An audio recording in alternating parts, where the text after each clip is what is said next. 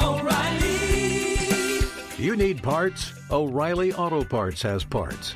Need them fast? We've got fast. No matter what you need, we have thousands of professional parts people doing their part to make sure you have it.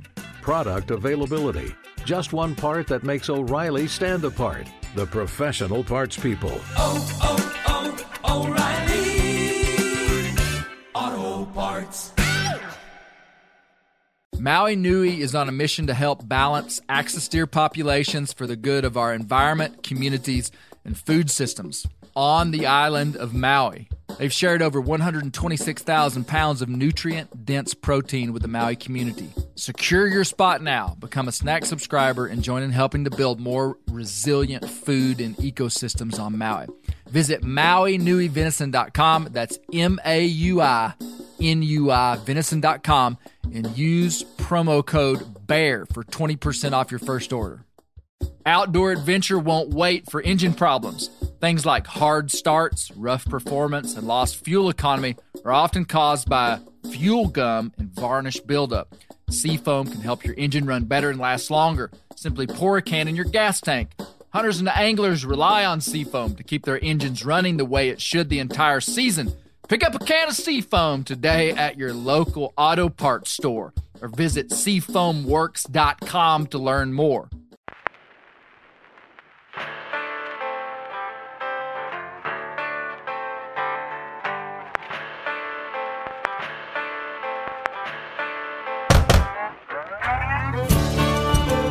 My name is Clay Newcomb, and this is a production of the Bear Grease podcast called The Bear Grease Render, where we render down, dive deeper, and look behind the scenes of the actual Bear Grease podcast. Presented by FHF Gear, American-made, purpose-built hunting and fishing gear that's designed to be as rugged as the places we explore.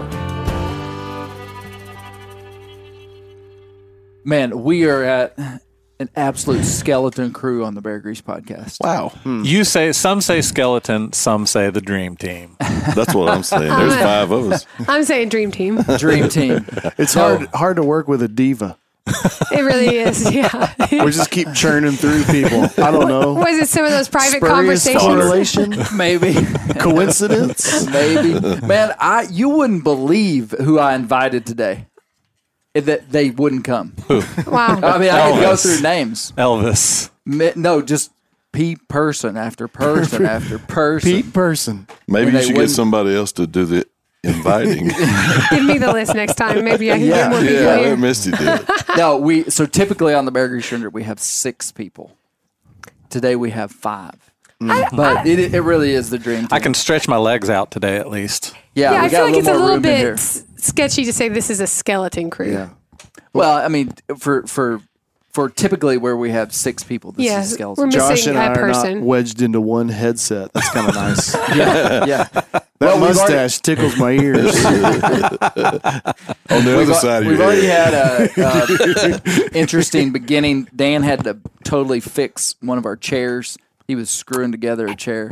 But hey, welcome to the Bear Grease Render. Good to be Hey, here. this is the Thanksgiving edition of the Bear Grease Render. Well, happy I'm Thanksgiving. glad you didn't skip over it and go straight to Christmas. That's the way it's going in my house, and I'm not happy about it. Really? Hey, man, some of the patrons of our town that we live in, like 10 days before Thanksgiving, they've got Christmas lights up. Every time a Christmas decoration goes up before Thanksgiving, they throw a pilgrim off the ship. Every time. I hope you're happy, community we live in. Yes, exactly. Man, every time I drive past it, I lecture my kids on why they need to dial it back a notch. Yeah. Just a notch. We got to instill the right values and claim when people are wrong. That's right. Listen, I think that we do need to have a community conversation about holiday decor in general. There's a big push, and I don't know if this Somebody's is in appropriate trouble. to talk about on the Bear Grease podcast, but there's a big push for morbidity when it comes to Halloween decorations. It's like they wake up and they see their neighbors. I won't speak of what they put in their yard. It's so gross and gruesome for Halloween, and then the other neighbors seem to think, oh, we should do that too. And there's like a domino effect Yeah, I understand. It's pretty. Well, there is a strong correlation, and it goes back to ancient human social, the way that we interact with each other socially. Okay, you go to any little town in the world, in the United States, and you drive through. Is it the world or is it the States? The United States. And if there's one family that does something really well, you'll usually find a cluster of families. And if you have history in that community, you'll be like, hey, they used to be the only one that did that. What we're talking about is Halloween decor, okay? There are people that are real comfortable with like putting like skeletons, burning witches, headless people in their front yards for Halloween. For a month, I have to drive by that just to go get groceries. Like I can't get milk without seeing something that I would not. That is supposed to incite in us, like, oh man, that's where we'll stop when we take our kids to go knock on their door to get candy. No, thank you. No, thank you. Maybe it's like that's what they're trying to do is keep people from coming to their house. Maybe they don't even buy candy. More candy for us. I think people are so desensitized to it that you just see Halloween decor and you're like, oh, these people are festive. No, that's like wildly inappropriate. Yeah, it's something else. So anyway, our neighbors put up some Christmas lights down here, Yeah. like way before Thanksgiving. And I appreciate the passion of it. We need a community conversation But about that's what all. is appropriate. Is there a group of people that you guys are okay with? That's what I want to know. Just, I feel like the open-mindedness of the Newcomb household is off the charts. I don't think it's very open right now. We need to have some more community conversations, which I feel like would be rather one way from Clay and Misty to all The conversation is do what I say. Exactly. You got to have some standards. Got to have some standards. I'm with you, match Clay. your- I'm with you, Clay. Let me introduce our guest today, Dr. Daniel Roop to my left. Good to see you, Dr. Dan. The Great revered- Dan, the Dan revered Dr. did Dan. what all good Bear Grease Render that Dan podcast Steer? participants are supposed to do: bring the deer that they killed the racks in. So Nice. yeah, Dan That's what brought I'm his talking about. nice rack That in here. skull is clean, nice. How'd you do rather that? petite. Hey, my wife, I got to give her most of the credit Isn't for Kayla do the that? Dremel. Are you serious? Busted out the Dremel tool. Oh She is wow, pretty yeah, impressive. she got all the sinus Yeah. cavity out. Yeah, you'll never see a cleaner sinus cavity unless Kayla gets a hold of it. Oh, she even dremeled why I the married her. top of it. Great. So we got a nice 8-point buck sitting here. Josh Spellmaker, the Yes, land bridge. didn't kill a deer. Caught a decent trout. Okay. Didn't kill a deer. Yep. You're sporting a nice, I like that Arkansas flag hat You like with a that? trout on it. You like that? Yeah, I do like that. So Josh went with me to Folsom, New Mexico Oh, when we nice. recorded this George McJunkin podcast. I'm basically a subject matter expert now. yeah. Well, and still wasn't qualified enough to make it to the actual podcast. Yeah. Why couldn't you ask me a question? You could have. I mean, he was right Well, there with you. I could, and I was there. okay. Okay, I wasn't even I guess gonna, there are more parts. I guess Backpedal. coming. Backpedal. I wasn't even going to bring this up, but now I've been put in the corner. The Oh, cat okay. is out Did of the I- bag. No, What'd I during the middle of the interview with Kyle Bell and Matt Dowdery and the Folsom Can you Museum. say his name His right, I name, please? can that is not absolutely how you cannot. say it. Doherty. Doherty. Doherty. Yeah. I Thank absolutely you, Josh. cannot I was say it. about to. Because There's I can look another at how word, he. too. There is another way. There's of lots spelling of words I just can't say. Okay. Do you guys know what the other word was from the podcast? Pronunciation? Nope. because he definitely can't. Posthumous. It's Pos- it's he going to be says hard. posthumous. I will say it's going to be hard to have community conversations if there are a lot of words that you can't say. Okay. Okay, sorry. Throwing it out Sorry. Back to me being backed in a corner Yes. about Josh not being It's on the true. podcast. His voice actually was on the podcast, and I had to yell at him across the museum. Hey, Josh! Y'all need to be quiet back there. He was back there talking to this other guy. So anyway, you kind of were on the podcast. No, Josh Yeah, rode it's with true. me out there. It was great having a travel. It was partner. fun. We had a great time. Yeah, it was like whirlwind. We were out there for a very short amount of time. Drove there, got there late at night, like after 11 or maybe even midnight. I can't remember. And then we were gone the next day by like 2:00. Yeah. Oh, wow. And got all that stuff for the podcast. So it was great. So Josh Spillmaker, nice hat. Thank nice you. mustache as Thank always. you. Thank you very much. It just Yeah. kind of grows Speaking there. of people that I tried to get on this podcast, I invited Josh's wife, who's a dear friend of ours as well. Unfortunately, she's way more important than me and couldn't make it. Yeah. She is pretty important. Yeah. She has a job. to Josh's left, Brent Reeves. Brent, great to see you. Greetings. Hey, I'd like to call out Brent for Brent drives 3 hours one way to come to this podcast. He's basically the I hero. drive 3 hours the other way going back. No, just Brent's. Thank you, Brent. You're welcome. Brent's our buddy. good friend. Yep. That's a nice pair of overalls you got on there. They're all nice. To Brent's left, How many pairs of overalls How many? do you own? Yeah, I think it's a good question. One. Let's see. Probably 6, I Six, guess. one for almost every day of the week. Mm-hmm. You need like on a the Sabbath, he's naked. Aren't we all? Edit that out. Kids, close your ears. Neighbors, close your eyes. I just went to PG-12. That's a front yard Halloween decoration you do not want. It's Brent on the Sabbath. Happy Halloween, y'all! Sabbath Brent. No, thank you. I thought he wish said she was Sabbath. wrapped in Christmas lights. I wear that bearskin rug. To Brent's left, my lovely wife, Misty Newcomb, So great to Thank be you, a Miss part Newcomb, of all these conversations. for being here. Thanks. Yeah. Thanks for the invite. So Won't my sleep a dad, wink tonight. Dad would have been here, but he couldn't be here. That's all I'm going to say. Okay. Probation. No, so there's a couple of housekeeping items I have to go through. Number one is Meat Eater. TheMeatEater.com right now has a massive Black Friday sale. Yep, seen it. If you ever wanted anything from Meat Eater, now's the time to do it. They've got so all their T-shirts and stuff are like big percentage off. Let's see. Let's just go right through this. 50% off logo wear. That's significant. $100 off Vortex Diamondback 3x5 10x50 rifle scope. $100 off Vortex That's a scope. lot of numbers. Yeah, and then Hike. This is what I would be most interested in if you were buying me a gift. Wink, wink. Thesaurus. Book and knife bundles. If you were buying him a Halloween gift, a Book Thanksgiving and knife gift, bundles, okay? Dan lost his Benchmade. So Oh, you get the no. survival guide and I a once bug out lost a knife Benchmade, for too. $165.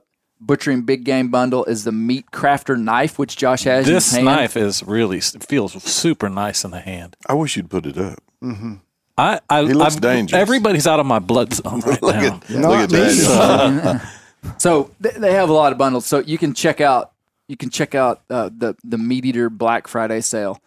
I will also say that soon and very soon there's going to be a whole suite of Bear Grease merchandise, Ooh, like finally. T-shirts, hats, bunch of stuff. So it's Finally. not available just yet, but it will be It's available coming. soon. I'd like to see a T-shirt with a mashup of me and Brent's face. Yes. That'd be good. Yeah, That'd be great. Or just a picture of So- me mashing his face. Yeah. I'll buy that one. Yeah. That's the one, Daniel. Okay. I got I had a little bit of. We haven't gone through much feedback from like iTunes reviews. Oh, yeah. Recently, and I've kind of made a habit not to do that. But I did have one guy that gave us a 5-star review, but he said Clay foreshadows way too much. And he said, it's a great podcast. I love it. Clay foreshadows way too much. And when he said it, I knew exactly what he meant. and I thought, man, this guy must just really love surprises. Yeah. He must, he doesn't want me to tell Spill the beans. what I'm about to tell in a cryptic statement. He just wants a surprise. Okay. So, he wouldn't want his wife to be like, honey, you're not going to believe what we're going to have for dinner. He would rather her just go, ta-da! we're having lasagna for dinner. It's your favorite. And he's like, bam, love thank you. lasagna. He's talking about the Folsom deal, right? Oh, this was a while back that he okay. wrote this. 'Cause it But was I just thought it definitely was funny. Because- 10 minutes I of was foreshadowing. like, is this part 2 when we find out what we're talking about? Misty, It's I'm kind of with funny, you. Brent. It is kind of because I said the same thing to Clay that I felt. So this was a while back, not since the 4th. Yeah, okay. yeah. Well, no offense, but he might be right. It took a little bit of time. No I'm offense. not just talking about the Folsom. I'm just talking about life with Clay. There might be. Clay he loves suspense. He loves build up. He loves drama. And when you say you'll never guess what happened today, I don't know. My mind always goes to worst case scenario. Like, do our kids all have their arms? Are we all still intact? Anyway. Well, I thought it would be funny if I just started, if every single sentence in the rest of my life, like anytime I just dealt with people in like normal life, Leave the cat I out. foreshadowed. No, like we're about to have dinner and it's going to blow your mind what we're going to have. You're not going to want to miss like it. walking You're not clickbait. going to want to miss it. That was the best spaghetti of all time, but the dessert is going to take you to places you've never been. If I said that to like a dinner guest. If you could weave this dynamic into your community conversations, It's true. It's like those People mushrooms. might, you're never going to guess the standards that we have for y'all. the community actually. may have You think the I think Halloween skeletons I were think great? it needs to be Wait like a till the positive, Christmas lights come. Positively spin You'll it. never guess the type of community we want to build here. The type where you could go to the grocery store without having to see. Without nightmares. Yeah. You're welcome. No, I just thought it was funny. It was a good statement. You know what? It's really difficult to build a documentary style podcast, especially with somebody like George McJunkin, because there's so many different facets of it. The whole premise of the series is not about George McJunkin. It's about the Folsom site. Right. And I didn't want to spill all the beans about George right at the beginning. So anyway, I agree with you. Way too much foreshadowing. Well, people today, they're instant That's a joke. I'm information. going to foreshadow till the day I We die. all know you are. sucker. We all know you are. But people today, you wonder something, you pick up the phone and you Google it. I need to true. answer this right now. It's not, true. let me think about this. It's like, nope, let me type it out real quick and get you an Mm-hmm. answer. So you want the information instantly. You don't want to wait around. Yeah. And I get it, because I was about to chew my arms off trying to think out, what is this podcast about? And finally, Good old You George. found out what I it was. still don't know what it was about. you've got to start listening to these things, Dan. Hey, okay, so moving on, I've just got a few little topics here of things I want to discuss. Did you guys hear that they have postponed, quote unquote, the bear season in Washington State? No. No. Did you hear about that? No. Yeah, this is a serious issue. No foreshadowing here. TC 7403 on iTunes. Called him out. Really, that way. very All his friends are going to know. He's triggered. That's what we called them in high school. Washington State, they have a commission, and right now the commission, I believe, has 4 seats in it, and it's supposed to have 5. There's an unfilled seat, Oh. and so that- so there can be issues that come up where Creates a there's lot a of split problems. decision where they just have to basically be at a standstill. Who And- can I ask a question? Who chooses the people who occupy these seats? Well, that would be different for every state, and I'm not sure exactly how that works. They're often I know governor it's- appointed. Many of them, like here in Arkansas, it's appointees. This is like the Supreme governor. Court of hunting. Yeah, in the state, exactly what Yeah. it is. And so what you have happening just on if you were just looking at a national scale in some of these different states, especially states that have big urban centers like Washington State would have Seattle. But what's happening is that where there are large urban centers like Seattle, Washington, Dan, that's where most of the state lives, like in terms of population. So there's big, massive numbers of people that typically outnumber the people in the rural areas of the state, or at least equivalent. Another example would be in Michigan, where my friends at the Michigan Bear Hunters, Yeah. they're constantly talking about, the big cities in Michigan, Detroit, and where there's these massive urban centers, and these people simply don't have an understanding of rural culture It's true. and the way things work in terms of wildlife management. Those urban centers are often easily preyed upon by those who have an agenda that is not favorable to hunting in a significant way. There are animal rights groups like the Humane Society of the United States that have massive, massive budgets. I mean, like just an unbelievable amount of money. And where do you think they're going to spend their money in trying to build their campaigns? In the cities. They're going to spend their money where they're going to get bang for their buck. Right. Yep. And so they spend money in a lot of these urban centers and pick specific things. And it's not always against hunting. Sometimes it's with confinement agriculture or whatever. They're involved in a whole lot of different stuff, but hunting is definitely something they're involved in. And there's many other even statewide groups that are affiliated with some of these bigger national groups. And basically you have this thing where these urban centers end up controlling wildlife management. In Michigan is a referendum state, which means if you can get enough signatures on a sheet of paper, you can get anything on the ballot. That's a very simplified version. If they can get 100,000 signatures, they can basically vote on just about anything. In some states, like in Arkansas, all of our wildlife management is run by a commission, a 7-seated commission, as I understand it. So all the decisions of wildlife are made by them, not by just the average voter in the state. And so that's a good thing as long as your commissioners understand hunting, understand wildlife management, are pro-hunting, and, have some sense. I'm not sure what's going on in Washington because there's a 4-seat commission, and 2 of them voted against having a spring bear season, and 2 of them voted for it. And the way that it came up was the anti-group started a lot of propaganda about spring bear seasons, just saying all this negative stuff.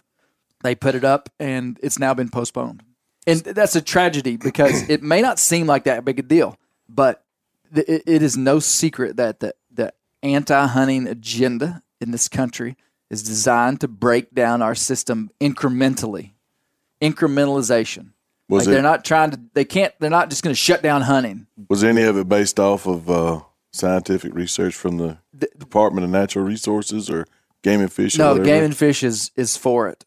And it's a very, very regulated season. It's a draw season. I went through and looked at the results of the hunt from the last several seasons. And basically, it's not an over-the-counter thing. You can't just go to Washington and buy a spring bear tag and go hunting.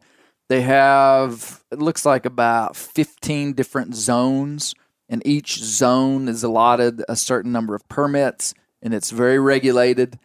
And one of the things that they sometimes have used against spring bear hunting is that you could shoot a sow with a cub, which just doesn't happen very, very often.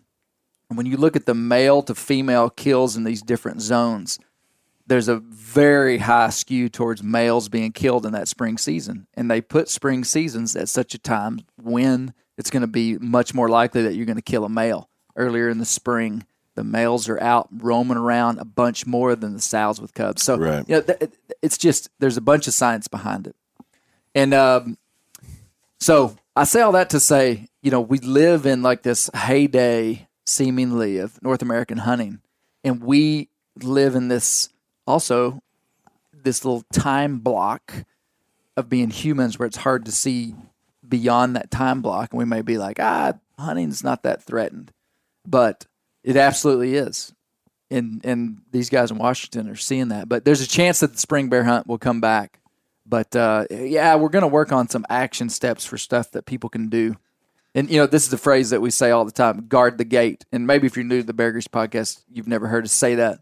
But guarding the gate, predator hunting is the gate for the anti-hunting sentiment, wherever that comes from, to enter into our space as North American hunters. So if you looked at all North American hunting, you looked at elk hunters, whitetail hunting, duck hunting, pheasant hunting, squirrel hunting, the entry point for people to crack into our little system that works so well and has been the absolute pinnacle of human animal husbandry on planet Earth since humans have been here.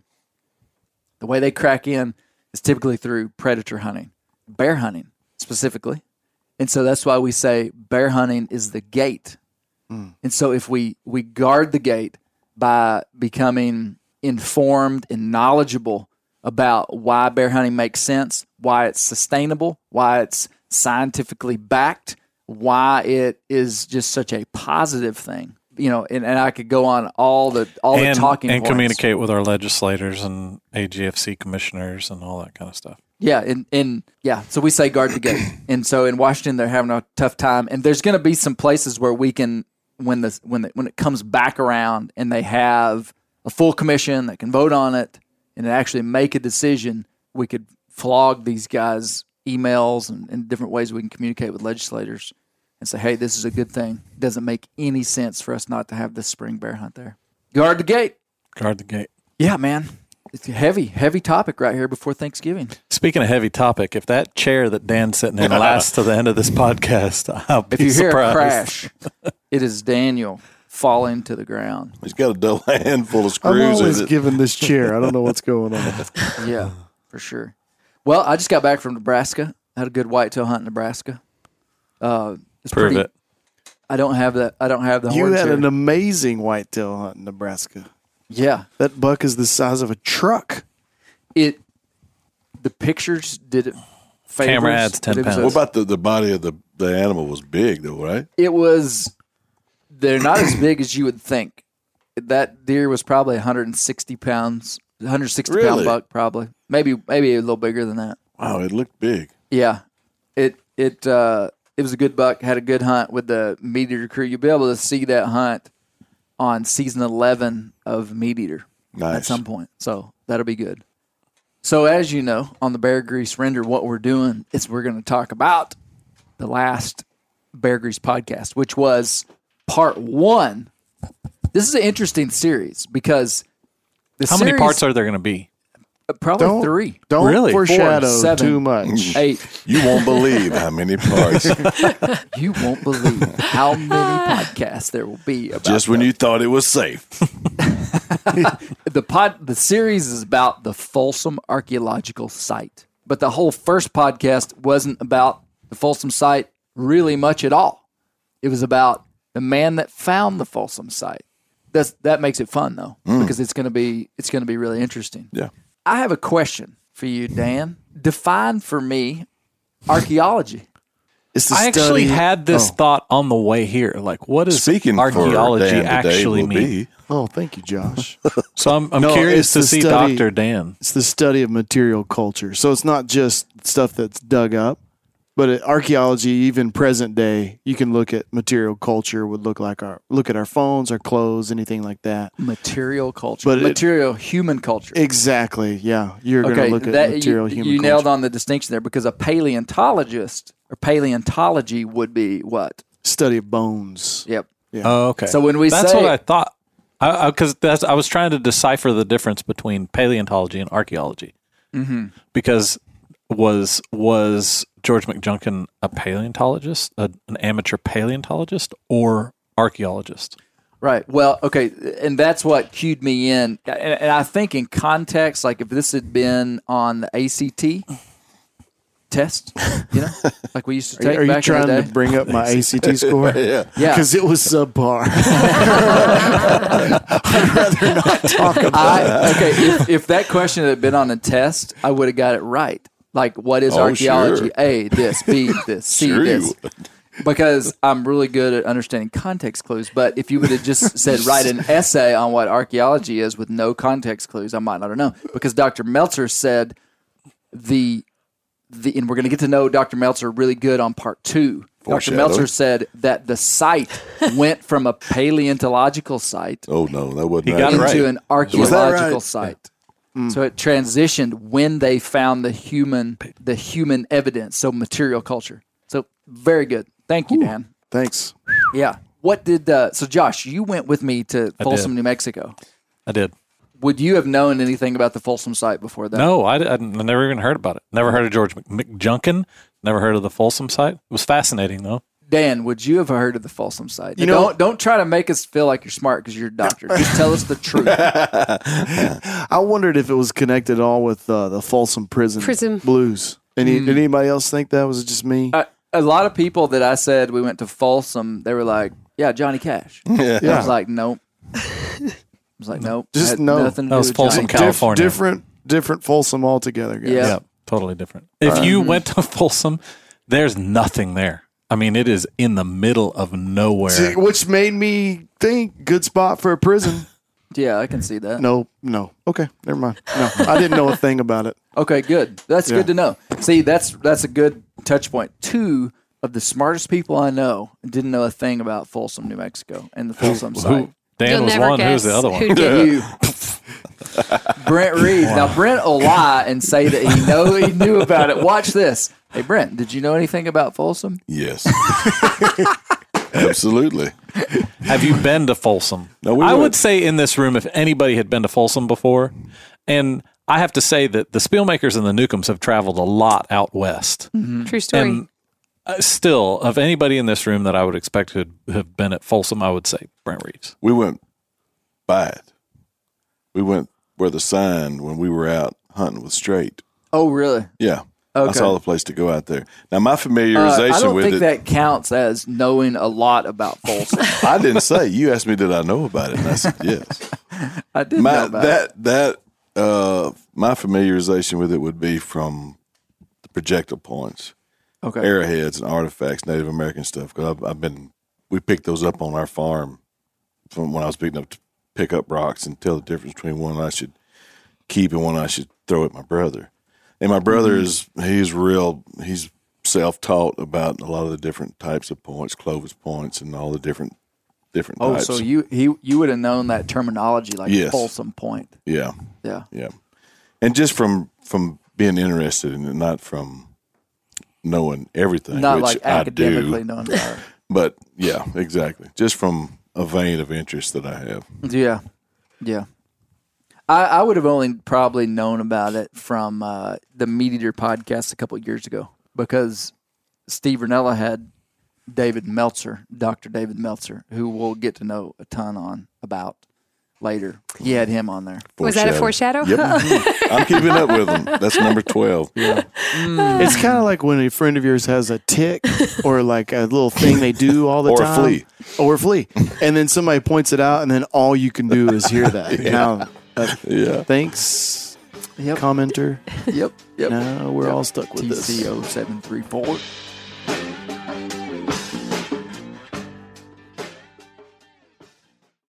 Ready to win Mother's Day and cement your reputation as the best gift giver in the family? Give the moms in your life an Aura digital picture frame preloaded with decades of family photos. She'll love looking back on these memories and seeing what you're up to today. Even better, with unlimited storage and an easy-to-use app, you can keep updating mom's frame with new photos, so it's the gift that keeps on giving. And this is not a joke. Juju Newcomb has an Aura frame, and we share photos, and they're incredible. Also, my mother-in-law has one. We have them. They truly are really good, really high quality. The Aura frame is easy to set up. It takes just 2 minutes to set up a frame using the Aura app. It also adjusts the display depending on light levels in the room to maintain the true color of your photos. For real, the digital screen is amazing. Right now, Aura has a great deal for Mother's Day. Listeners can save on the perfect gift by visiting auraframes.com to get $30 off plus free shipping on their best-selling frame when you use code BEAR, B-E-A-R, BEAR. That's auraframes.com. Use code BEAR at checkout to save. Terms and conditions apply. Montana Knife Company was founded by Josh Smith, one of the world's most experienced master bladesmiths. He's been making knives for 30 years. Made in the USA and manufactured locally in Montana. The knives come with a multi-generational warranty and free sharpening. Designed, tested, and built by hunters, MKC is a hunting knife company first and foremost. They have the sharpest knives out of the box and the easiest knives to sharpen. And that is the dadgum truth. You better be careful with them when you get them. They are sharp. MKC is a fast-growing company. They just hired their 55th employee and are looking to hire about 50 more in the next year or so. I've carried a lot of these Montana knives, and the one that I like the most is their Speed Goat, which is a lightweight hunting knife, just the right size. MKC knives sell out within minutes of being released, so head over to montanaknifecompany.com. They have new knives for sale every Thursday at 7 p.m. Mountain Standard Time, so check their website and sign up for their text and email alerts. That is the best way to find out when they have knives available. Use code BEARGREASE10 for 10% off your first order. Montana Knife Company, working knives for working people. The old-timers say that the turkeys start gobbling when the leaves are as big as squirrels' ears and the red buds start popping. And we're about there. And we are there in the South. The onX Hunt app is one of my most valuable tools in the spring woods. With tools like coniferous versus deciduous tree distribution layer, you can save time by locating edges or transition areas of mixing habitats from home. Find an area like this with water in close proximity, and more than likely, there will be a goblin turkey nearby. Knowing the exact boundaries of private ground ensures I stay on the right side of the fence, but can easily find public ground to go see if I can't strike a gobbler. If you do get one to sound off, using compass mode and waypoints will help you pinpoint his exact location, allowing you to move in and make the perfect setup to bring him right into your lap. Download the onX Hunt app today. You'll be glad you did. onX has a special offer for you. Use code BEARGREASE to receive 20% off your membership at onxmaps.com/hunt this spring. Misty, would you have known about the Folsom site? Because I'm married to you, I wouldn't know. I wouldn't say, "Oh, I know a whole lot about that," but Yeah. I would have But it's definitely like have being heard in about prison. it. And This is a lot Folsom. of Clay's pillow talk. His archaeological sites, For sure. talking about Hey, the okay. old Folsom points. So, talking about finding stone points, what's interesting is that the Folsom Point, you could find a Folsom Point in my front yard. Did you know that? no, you could not. How? Yes, you could. Yeah, because the Folsom Point, and we'll be talking about this on a later podcast. 14. They found this style of point in Folsom, New Mexico. This style of point predated anything they'd ever found in North America in terms of technology of stone points. So they pull this stone point out, and they're like, "Holy cow! Never seen We've one. never seen one like this And I before." have to say, after seeing them and handling them, they are beautiful stone points. Yeah. They're really something to see the way that they're shaped. Like I've seen a lot of stone points you've found here. Comparatively, they're so delicate and sharp and just uniform. Like it took a lot of skill to really make those. well, Josh, that was a great description. That was super. I feel like I have was one in my impressed. heart right now. Yeah, that was great. But the reason you could find one here is that they then use the term Folsom to describe a time period. It doesn't describe a region.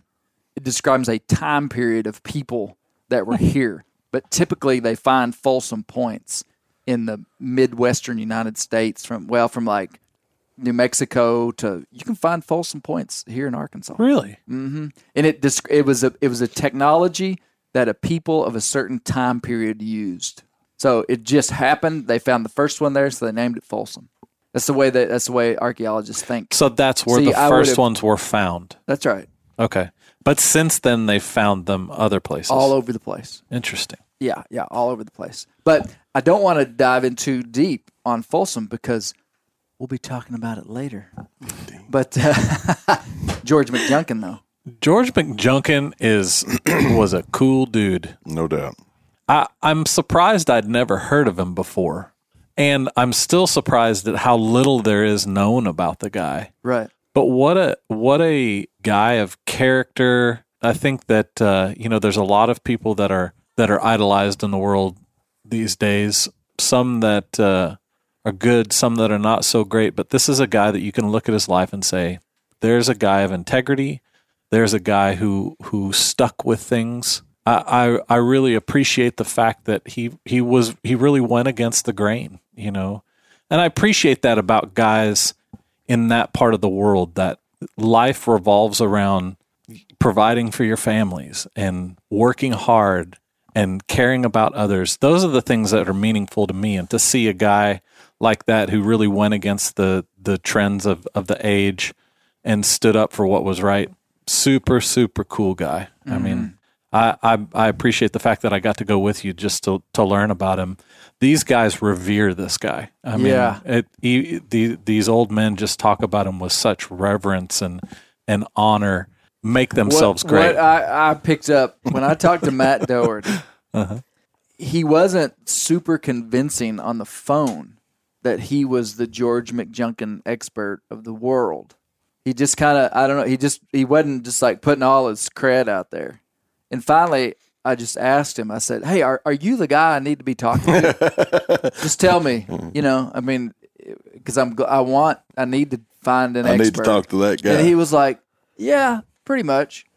And I was like, "Okay, that's good enough for me. If you pretty much think you're the expert, then that's good." We go there. He lives in the building that George McJunkin died in. Yeah.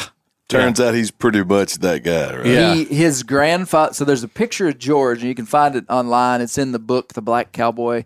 There's a picture of George McJunkin in the early 1900s standing on a porch, just a vertical picture. And there's a little, and George is black.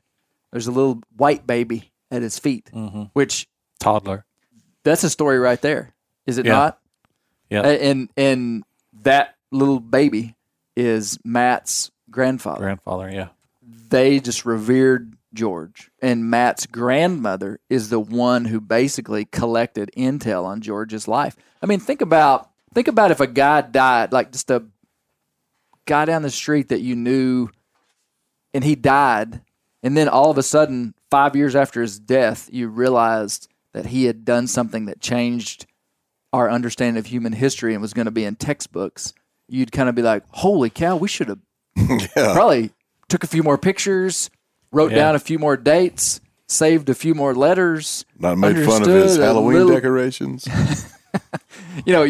And that's what's so interesting about George is like his life just kind of passed by, and they recognized that he was unique as a cowboy and all this. But anyway, Matt's grandmother was the main source of info because she had saved correspondence, and that's just kind of neat. Yeah. And so I said all that to say these guys, I really think if you'd have talked bad about George McJunkin, they would have fought you. Yes. They would have punched definitely. you in the face. Kyle Bell would have shot you with his What if- H&R 32 pistol. Okay, Yeah. let me ask you this, because when I was listening to the podcast, this was a question that I had.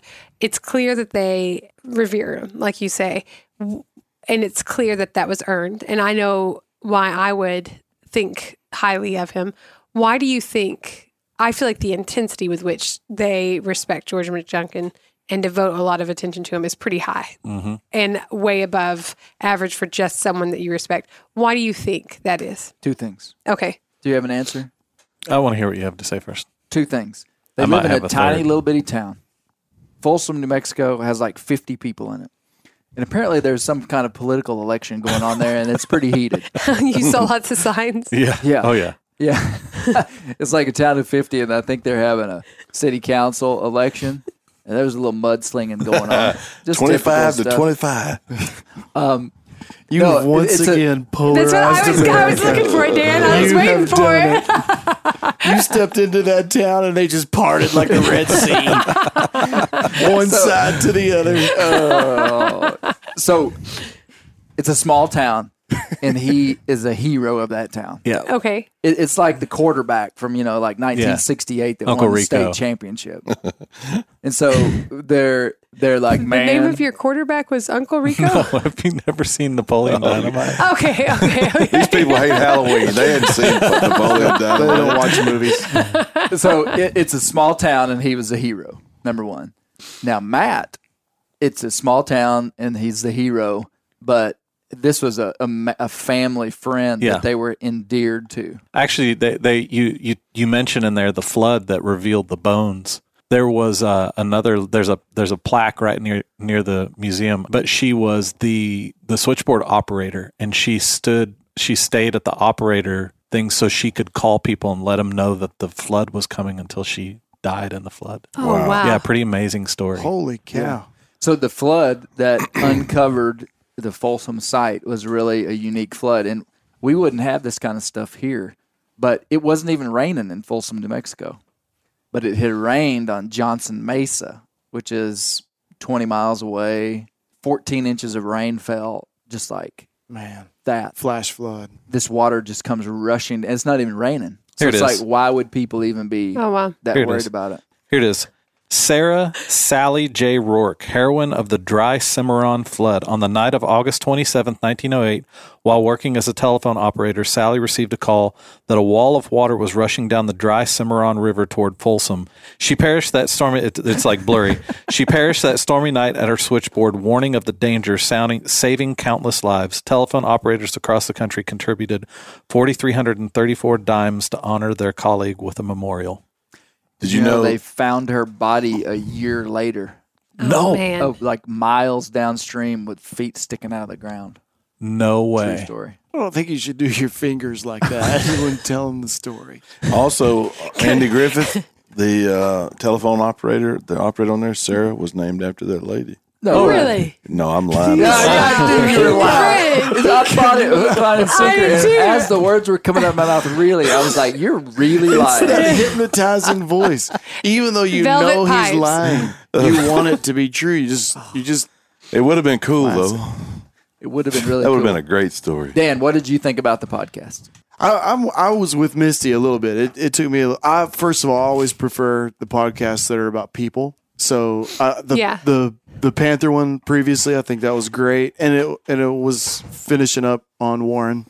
Right. But I thought, oh, okay, we get a person. I like that, like a story, like a person.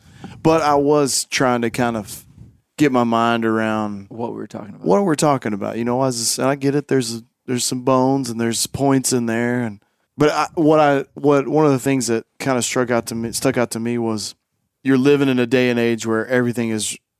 I guess, of course, now, like the worst thing you could ever say, here I am, a white man. The worst thing I could ever say is, oh, I don't see color.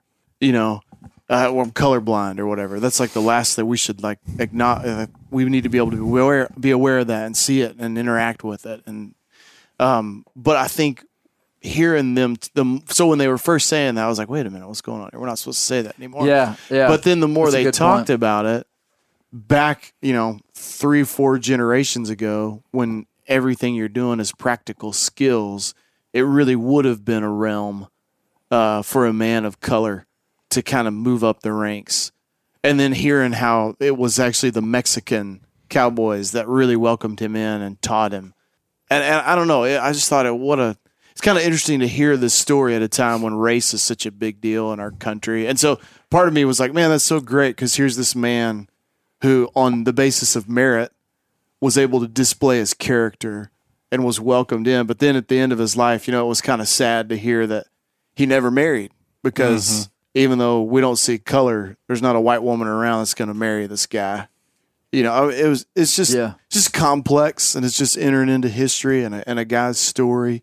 I think it's really, when you hear stories like that, when you got to the end and they started talking about him not being able to find a wife, you watch the Disney or the Hollywood versions of these heroes and people who went through civil rights movements or things like that, and sometimes they attempt to show the difficulty of it. That'd be a tough thing to show the difficulty of in a movie like that. There's a lot of stuff that we really don't appreciate and couldn't appreciate that they had to sacrifice to pursue the lifestyle that they pursued. And I don't even know if they would have had an opportunity to count those costs. That I don't know that would have been a logical thing that you would think through. I see what you're saying. So you're saying, like, in a Hollywood version of racism, like Triumphant. like someone like chanting racial slurs in the street would be something that would be very You could look at evident. that. Yeah, you could. But the other side of it that is a harder story to tell is a man that never marries because of And I think it causes racial lines. people to not appreciate the difficulties, the interpersonal difficulties that people go through to rise above the ceilings that are put there for them at whatever time that they find themselves in. The reason we like George McJunkin is because he exceeded expectations and he exceeded the boundaries that were placed on him. And he did it, like Dan said, on merit. And he was able to, like you said in the podcast, he clearly had social tact. Like he had a whole skill set of things that allowed him to reach what he reached and achieve what he achieved. That same skill set would be a skill set that would really want to be married. I mean, that social ability and all that tells you this guy wants to have a family. He wants to be married. And he did. In the book, it says that like his whole life, he wanted to have a family. Yeah. And that's a cost that it's hard to capture. It's just hard to take into account the loss. To me, it's hard to really feel that. And when you went to that part of the podcast, it was just really sad to me. Yeah. That part of it made me sad for him. You know, here's another interesting aspect of George McJunkin is we would have never known who he was had he not found a once in a how many gazillion lifetime archaeological site. Right. The only reason that he's in the Cowboy Hall of Fame, honestly, is because we knew his name. Yeah. Because, and I'm not saying he didn't deserve to be in. He's not in the Cowboy Hall of Fame because of that. Right. He's in the Cowboy Hall of Fame because of the way he rode broncs, His just prowess. his life, Yeah. his ability to be a cowboy. But I think if you're really looking at it, the only reason we knew him and people told the story 100 years later is because he found something that how many humans have been in America for the last 10,000 years? And one of them found an archaeological site that rewrote human. Well, a couple now. There's been a couple others. But like, point being, how many George McJunkins are out there that just weren't the one that found something that made them super famous? Yeah. You know? And it's interesting that that George McJunkin until 1972 wasn't even credited with that find. Right. It was the archaeologist that came from Denver that Yeah. went and viewed the site shortly after, within a couple of years after George McJunkin's death, and then he and a colleague were credited with that find, and it wasn't until 1972 that George McJunkin was actually credited with it. I'll tell you what impressed me most about it. I think somebody would eventually found that site. It didn't have to be George McJunkin. I was most impressed with the story of him deciding to do something in a time that was hard. He decided he wanted to read and write, so he put himself in a position to learn that. He set a goal, and he was goal-oriented and solely focused on making himself a better human being. And he did that. And he did that in a time when it was hard. And today, it's so different where people gripe about the spoon that they're being fed with, about the size of the spoon back when that cat didn't have a spoon. And people, regardless of their situation, they can, if you work hard enough, things shouldn't be easy. Things should be hard, and you should have to work for it. You probably shouldn't have to work for it as hard as George did, but he did it. And he didn't, nowhere in that podcast did I hear one person say anything or tell a story that George sat around and said, man, I had it tough coming up. It was always what was going to be happening down the road. He said and once he reached that, just from my summation of it, once he reached that goal of educating himself, it didn't stop. He wanted to do more, and he wanted to do more. But he did find those bones, that site, and he thought, he didn't think it was just bones. He knew enough to say, hey, somebody ought to check this out. Mm-hmm. They never did in his lifetime, but it was just, I think he is a great inspiration for what a thirst of knowledge can do for somebody, regardless of the situation they're in. Mm-hmm. That impressed me the most. Yeah, I thought David Meltzer had a good angle. It's interesting talking to so many people about one person, and you get just kind of little snippets. But David Meltzer said that George McJunkin was 1 in 100 of cowboys that would have even got off their horse to look at a bone. Yeah. Mm-hmm. And again, George didn't see 32 bison antiquus bones. He saw just a handful of bones sticking out of the dirt down in this arroyo. And just, the curiosity to get off his horse and go down there and look was. But curiosity is a thirst for knowing, finding right. out what something is, and that fire never went out. Because here he had probably surpassed anything that he could have possibly dreamed of doing growing up as a slave. Here I am the boss. I am the boss of this ranch. Why do I need to do more? But yet his curiosity never stopped. It was really cool. I can't wait.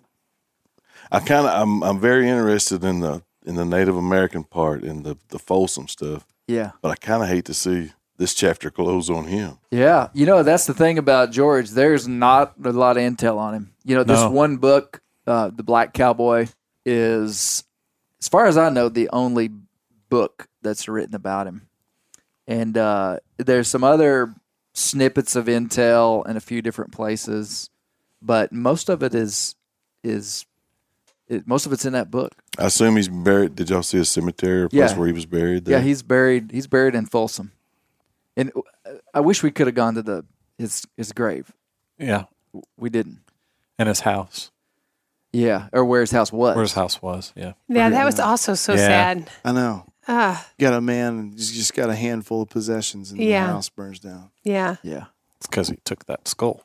Oh, you think that's what it was? Yeah, that's kind of sketchy. Hey, did anybody catch my joke when I said, I don't want to be a Debbie Downer, but I want to talk about this part of George's life?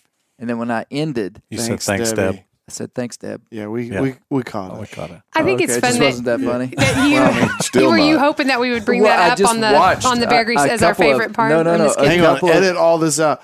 Now that one part where you referred back to the Debbie. joke that you had made, just seamlessly, that one really got me. No, one of the funniest things I've ever been a part of my entire life. I was a part of a business networking organization back when I LinkedIn. had a landscape company. And one day, it's this super awkward deal where we had breakfast once a week with all these business owners in the community. And I was a young guy trying to start this business, so I was going. There's like 20 people in the room.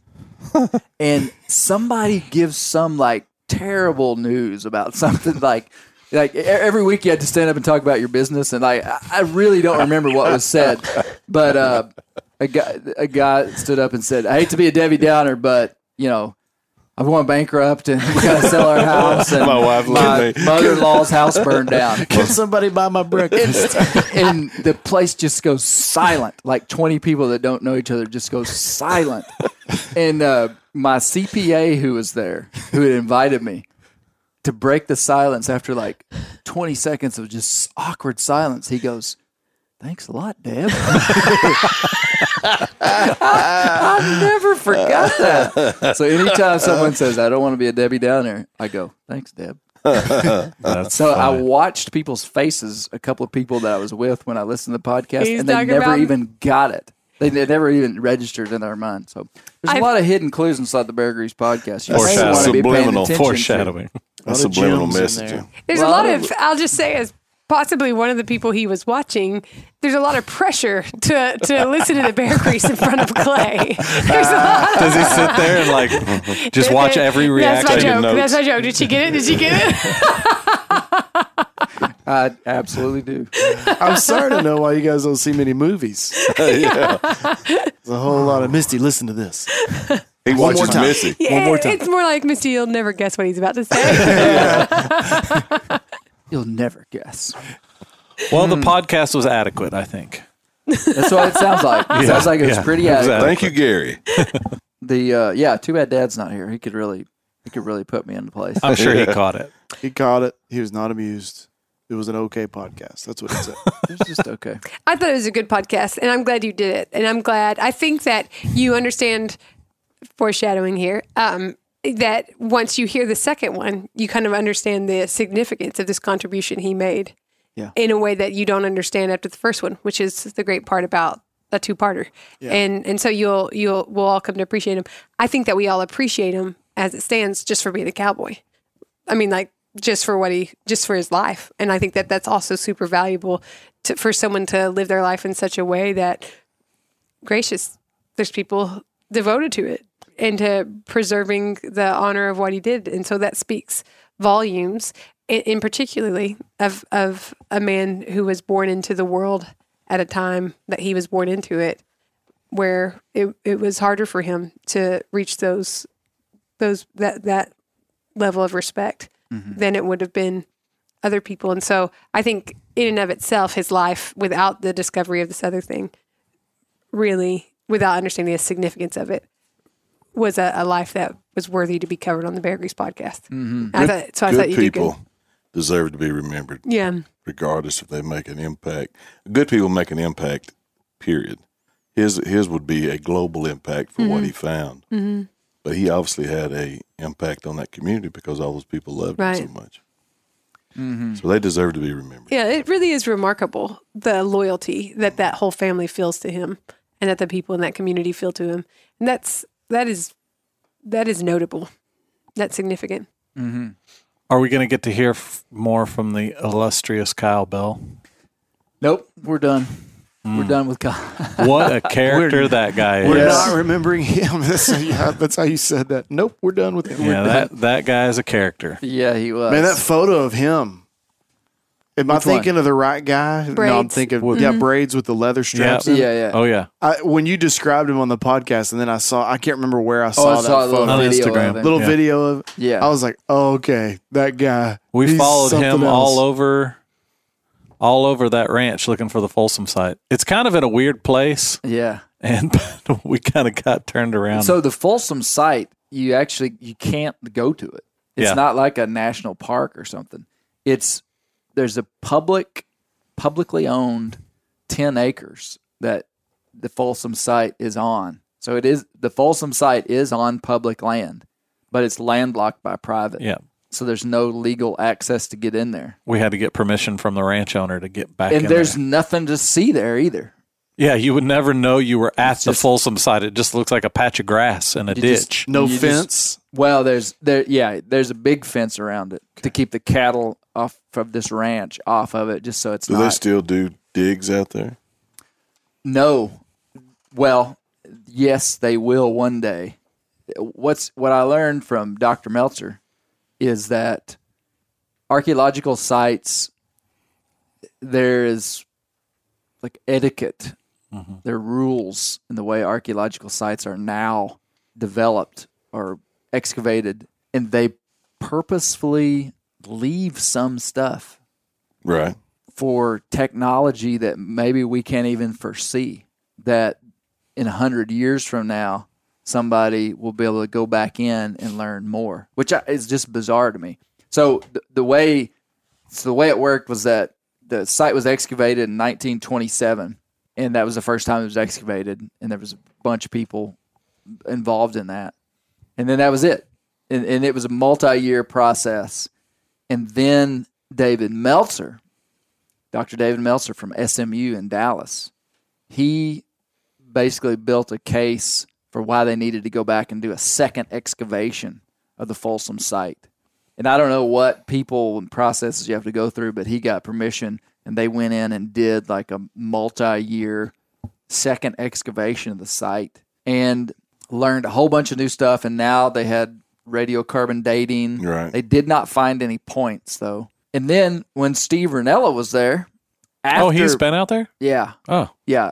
When Ranella was there, after Meltzer did his excavation, Steve said they were standing there at the Folsom site, and he looked down, and there was a bone sticking out of the dirt. for real. And he said he so bad wanted to go over there and pull it out. And the archaeologist that he was with was like, don't touch it. so there's something connected to that bone. That archaeologist is a little ornery. They He wrote a was, song for about sure. Man, poor Steve. What if that's like the finding of this century, and he was robbed of? He'll get credited with it in 50 years. that Okay. after he's dead. No one will remember Steve Ranella for his media or for all his accolades. They'll go, He's the guy that found he's the that guy bone. that found that bone. Tell you what, they're going to He was remember. the one media guy that walked Got down off in of that- his horse. out of his Subaru and walked down to look at that bone. They're also going to remember that he's 2.5 feet taller than you are. Oh god, yeah, that was wild. From that Instagram video. my That goodness. photo. He was on a stool. He was so okay. If you're not up to date on what is being spoken of here, there was a video that leaked out of Steve Ranella and I debating a painting, and he was standing on a. He had the higher ground. He was on a milking stool. It looked like. Yeah. So in this living room, there was you know how a wood stove will be setting up off the ground to have like a rock platform that it's sitting up on. That had to be a pretty high platform. I mean, a platform is 6 inches, maybe. He was 3 feet taller than you. He was standing on that rock platform, Dan. Were you kneeling before him? I don't know. It was. He's taller than me for sure. What? Not like a foot taller than me. He's more than a foot taller than you in that photo. Oh man! But the good news is that I was right. Oh gosh. It was evening. It was it an was evening. It looked like evening to me. But then Steve comes up with this whole thing about death of the author. Have y'all heard about death of the author? It's like an artist does a painting or a writer writes something, and even their intent doesn't matter. What matters is how it's perceived by the reader. Yeah. So they call it death of the author. So you could look at a painting and go, "That's morning," and then the author chimes in on Instagram and says, "No, it's actually evening," even though you thought it was morning, Steve. And Clay's trying to tell you that is what happened. That's exactly what happened. But then death of the author means that, and Steve brought this up, it doesn't matter what the author thinks. It's what your perception is. As I recall, you and I were correct. Yeah, Brent was with me the whole time. Thanks, Brent. How many times does this exact phenomenon happen as y'all are looking at your neighbor's Halloween decorum? Death of the author. Listen, I'm just trying to feed my family. Without Toes have been stepped on. Speechless. Listen. That's how those community conversations are going to go. Listen. If you could have seen it, Brent, literally, there was skeletons in lawn chairs, a fake fire, a cross with a burning witch. Oh, wow. This is in our. Wow. Okay, that does sound a little And the people intense. in the lawn chairs had a dog leash that was connected to the skeleton of a dog. No, that's Wow, one step that's too Tell me far. how that- I was until you described the dead dog. I was with them. I was okay It's with just like, everything. why Daniel's like, are "Get we out of my celebrating this? Why are we celebrating this? Worth it. Man, Worth the money. okay. George McJunkin. I love what's so great about all this is I'm learning inside of all this as well, you know. It's pretty fascinating to explore these unique people and really dive in deep and understand who they are. Misty's laughing. Why are we laughing? Missy, are you thinking he's not learned a dang thing? I think that Clay probably wanted to edit out my initial comments about the Halloween picture. and we just keep bringing it back up. Hashtag I beating could a dead tell by horse. the way he was looking when and it is like the episode. Halloween. I'm sorry. Happy Halloween. We said all that to say Happy Merry- Thanksgiving, folks. Happy Thanksgiving. No, I enjoyed learning about George McJunkin. These guys I'll never forget. I feel like when I look into anybody, whether it's James Lawrence, Warner Glenn, Roy Clark, Britt Davis, all these guys, I mean, part of being human is that we don't live in isolation. And we can look at people's lives and glean stuff from it. I mean, how stupid would you be to think that you're just this independent guy that's just going to build your life based upon no influence from somebody else? I want to be influenced by a guy like George. Yeah. I mean, when he dealt with stuff that I'll never deal with, but he just was dead set on what he wanted to do. I appreciate guys that are just gritty and tough. I do. I'm a sucker for gritty and tough. And man, if you're a good bronc rider, you're gritty and tough. If you're a black guy back in the 1800s that is Making a reputation scrapping for his yourself. way up inside of the ranching community in his area, you got to be pretty gritty. Yep. And then his grittiness to learn how to read and write when a lot of people probably weren't. Yeah. Just I respect the guy. Mm-hmm. He was funny Yeah. too. He had a good sense of humor, and just I like him. I'm gonna incorporate that into my life. Yeah. Yeah. And if you're ever in Folsom, go to the museum. It's pretty cool. It is. I was surprised. I walked around while I was making a bunch of noise while you were trying to record a podcast, and there was a piece of art in there that was donated by somebody from Fayetteville, Arkansas. Really? Yeah. I was like, oh, look at that. Wow. But yeah, fascinating stuff, from historic stuff to fossils to everything. World War II stuff. Yeah. Pretty cool. Cool. Thanks, everybody. Really appreciate it. You are welcome. Keep the wild places wild. That's what bears do.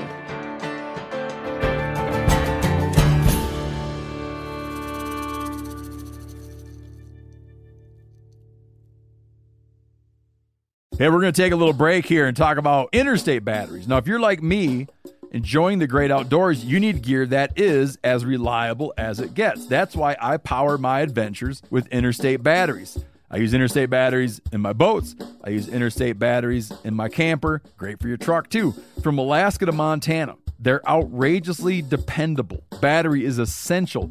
With over 150,000 dealer locations, finding one is easy. For all your vehicles, land or sea, choose Interstate. Head to interstatebatteries.com and find your power today. This show is sponsored in part by BetterHelp. Around New Year's, we get obsessed with how to change ourselves instead of just expanding on what we've already done right.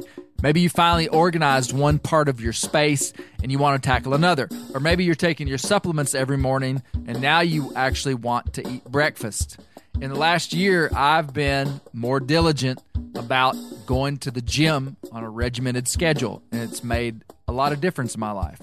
Therapy helps you find your strengths so that you can ditch the extreme resolutions and make changes that really stick. Therapy is helpful for learning positive coping skills and how to set boundaries. It empowers you to be the best version of yourself. It isn't just for those who've experienced major trauma. If you're thinking about starting therapy, give BetterHelp a try. It's entirely online, designed to be convenient, flexible, and suited to your schedule. Just fill out a brief questionnaire to get matched with a licensed therapist and switch therapists at any time for no additional charge. Celebrate the progress you've already made. Visit BetterHelp.com/Grease today to get 10% off your first month. That's BetterHelp.com/Grease.